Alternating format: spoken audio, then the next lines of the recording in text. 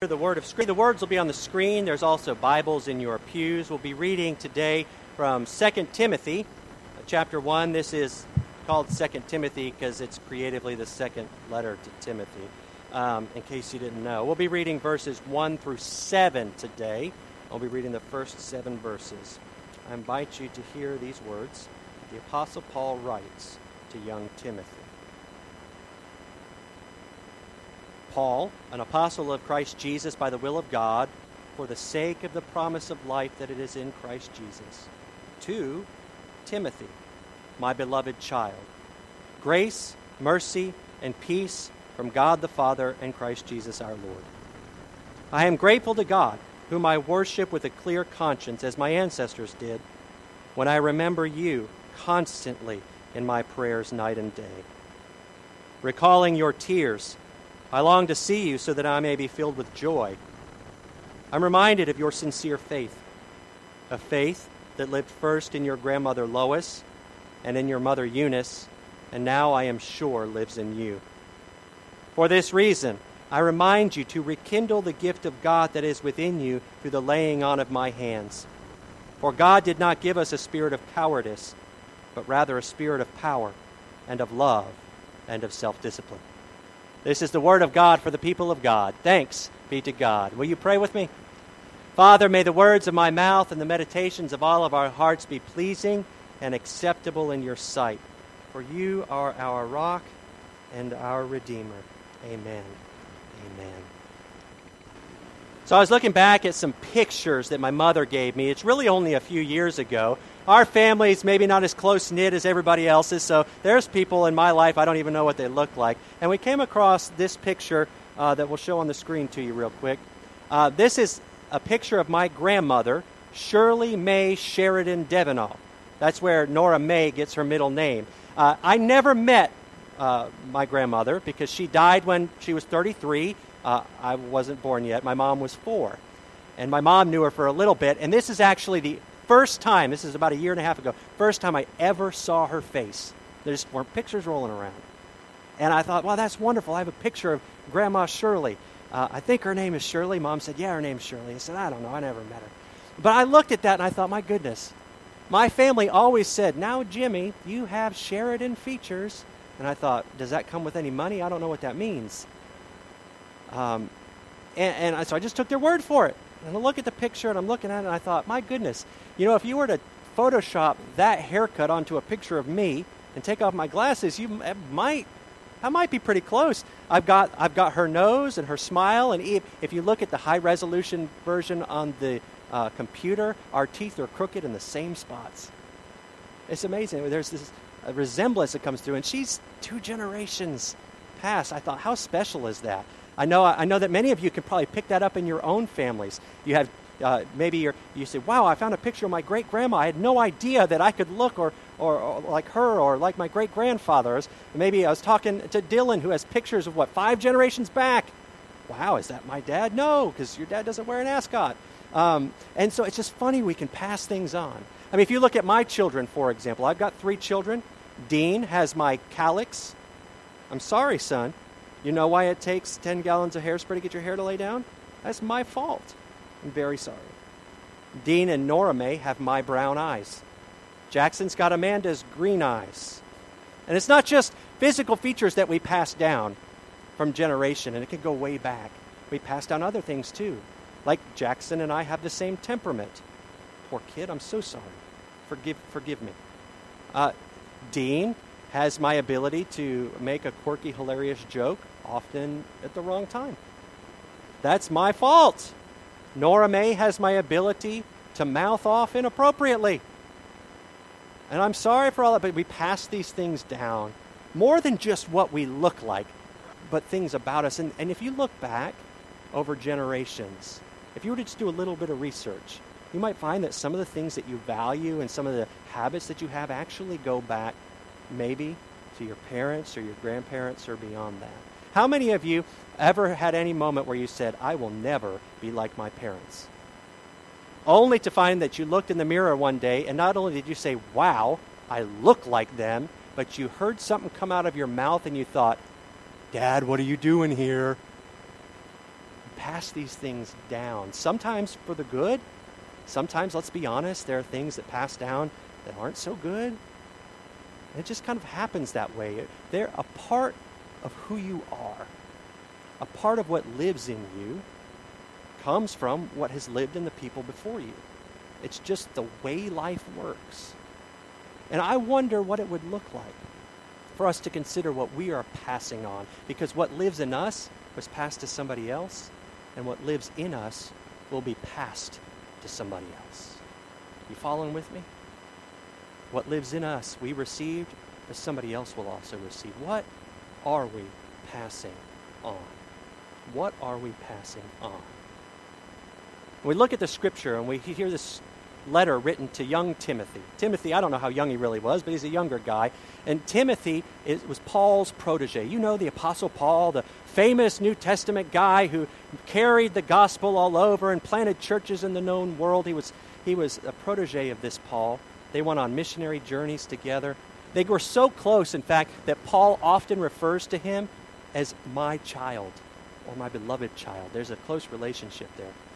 And after all of these missionary journeys, Paul says to Timothy, he says, all right, look, we planted a bunch of churches here in Ephesus, and I need you to stay here and work on this while I keep going on. So Timothy does, and it's hard work. You can tell by the fact that Paul says, when I recall your tears. It's draining. It's hard. It's hard sometimes to do the things we're called to. Especially, I don't know, have you ever been in a position where you might not quite be ready for what you're called to do? It's a little hard, isn't it? And so the first time Paul writes in the first letter to Timothy, creatively called 1 Timothy, he writes about instructions. Here's what you do. Here's what you teach. Here's what you try to correct. But the second letter is, Timothy, this is about your heart. This is how you, as a leader in the church, as a Christian, how you can make it. Because you know it's not just about education that makes life work. It's not just about what you do that makes life work. It's not just about your reputation that makes life work. There's something about our heart. There's something about our faith. And so he talks to Timothy to encourage him. He says, in this difficult time that you're going in, let me give you some encouragement that will sustain you and not just help you get through it, but help you have fruit in it. And he says in verse 5, he says to Timothy, I am reminded of your sincere faith. I am reminded of your sincere faith. Say sincere faith. Y'all don't believe that I actually want you to talk. Say sincere faith. It's not just faith. It's not just, I remember that you are a nice person, Timothy. It's, I remember your sincere faith. And that's an important thing, because sincere, that means something. And so what I did was I thought, how important is this word? It struck me so interestingly. And I figured out, well, how do other places translate it? Where does it come from? Maybe in its original language in the Greek. And some of you don't care about Greek, but I don't care. I'm going to tell you anyway. Sincere. Anupokritos. I'm not going to make you say that. I can barely say it. I actually had to pause to make sure I got it right. Anupokritos, which is the opposite of hypokritos. Do you hear that? Which is what? Hypocrite. Did you know that the word hypocrite comes from the ancient Greek word hypokritos, which means an actor who wears multiple masks?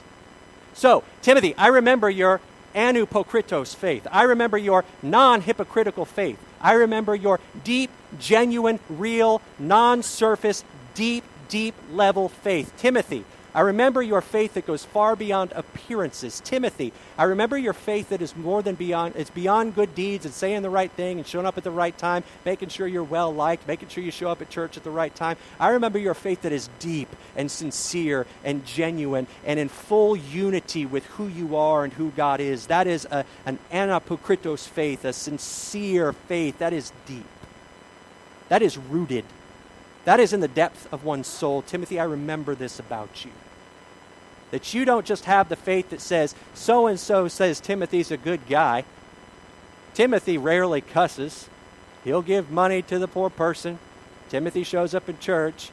I'm talking about faith that loves Jesus with all of his heart, mind, soul, and strength, and his neighbor as himself. I'm talking about sincere faith. It's going to be that Paul says, that is going to be what gets you through, your sincere faith. will get you through the difficulty and show fruit for the Lord in the middle of it all. I remember your sincere faith. But let's not make the mistake that Timothy is a hero in and of himself, that he has prayed a proper word or said just the right series of holy things or has done something fantastically spectacular all on his own to have such sincere faith. Because Paul's not finished with this sentence. And to illustrate this, I want to introduce you to my friend Timothy. Hi, Timothy. Y'all are rude. Say hi to Timothy. Now, Timothy probably wasn't wearing rouge and has cupcakes down below him, but let's assume this is Timothy. And we say Timothy has sincere faith, deep faith. But see, it doesn't come simply from his own conjuring. You see, inside of Timothy is something that makes us realize that Timothy has come across this with the deep help of other people who have followed Jesus Christ. And so, Timothy, that Paul says, I remember your sincere faith, which lived first in your mother or your grandmother Lois, and lived also inside your mother Eunice, and was handed to them,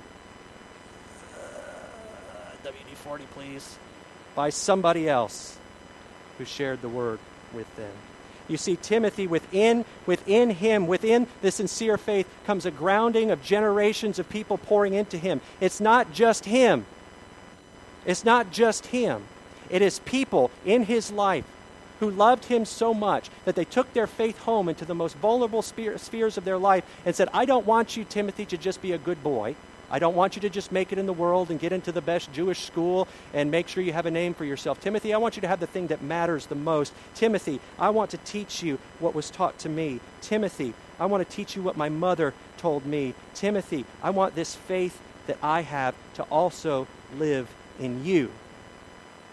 And from the beginning of Timothy's life, Timothy has a foundation poured into him, and somebody is passing on to him exactly what he needs for his life and everlasting life, and that is faith in Jesus Christ. And here's what's so interesting about this. It says, Timothy, I remember your sincere faith, but there's another word in this verse that strikes me so much. It says, that first lived in your grandmother Lois, and then in your mother Eunice, and I am sure lives in you now. This is living faith. Passed on from one who cared into another who cared, into another who cared, who sought to invest in the best of Timothy's life, a faith that is alive and active and dynamic and breathing and living and allows Timothy to live the fullness of God's word because of his response and his foundation of faith. You do not have to stand up in front of millions on the radio and proclaim the gospel to make a difference in the world. Sometimes all you have to do, Lois, is live your faith with your daughter Eunice and your grandchild Timothy, and the world changes. Do you hear me? You don't have to stand up and have your name in lights. Nobody has to know who you are. Paul doesn't lift up these women or even Timothy because they're impressive. He lifts them up because they had a living faith. And they weren't afraid to live it with the people closest to them and to pour in so that no matter what Timothy took away, he would always have inside of him not just habits in grandma's eyes, but a faith that was alive. And Timothy needed that because he was going through some difficult times. And remember, Paul said it's your sincere faith that's going to get you through. And it came from somebody. And it came from somewhere. So my question for all of us today is what are we passing on to our children and our grandchildren? And listen to me, some of you might say, I don't got kids. I don't want kids. Well, that's fine. But what you need to know is by virtue of baptism, we've all got some kids. The kids of the faith, the kids that are not of the baptism, that are out in the world that need to know Jesus Christ. We've all got influence in the lives of somebody in another generation. What are you pouring into them? What are you pouring into them? Take a look at this picture up here. This is a painting of Rembrandt. Rembrandt painted this. And Rembrandt was also very creative with his titling. This is called Timothy and His Grandmother. I mean, maybe he didn't have enough coffee that day, but I think the title works.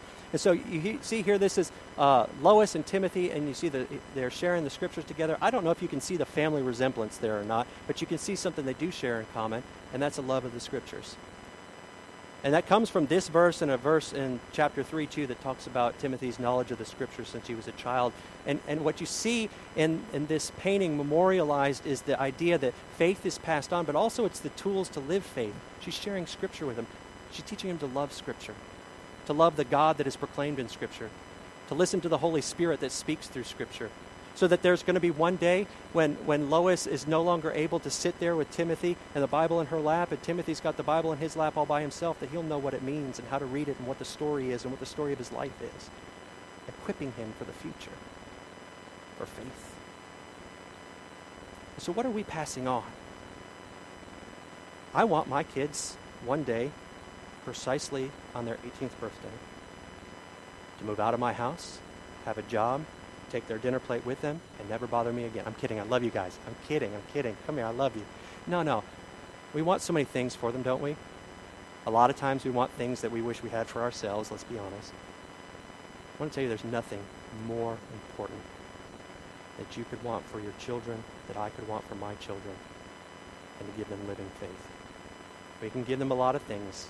I can give them my calyx, my eye color, my wonderful personality. But I can also give them my faith. If I'm brave enough to live it out loud in my most vulnerable areas of my life. I know at home is where we like to put on our sweatpants and let it all hang out. But faith matters there too. Let's have the courage. Let's have the courage to live our faith. Teach it to our children, our neighbors, the people we mentor.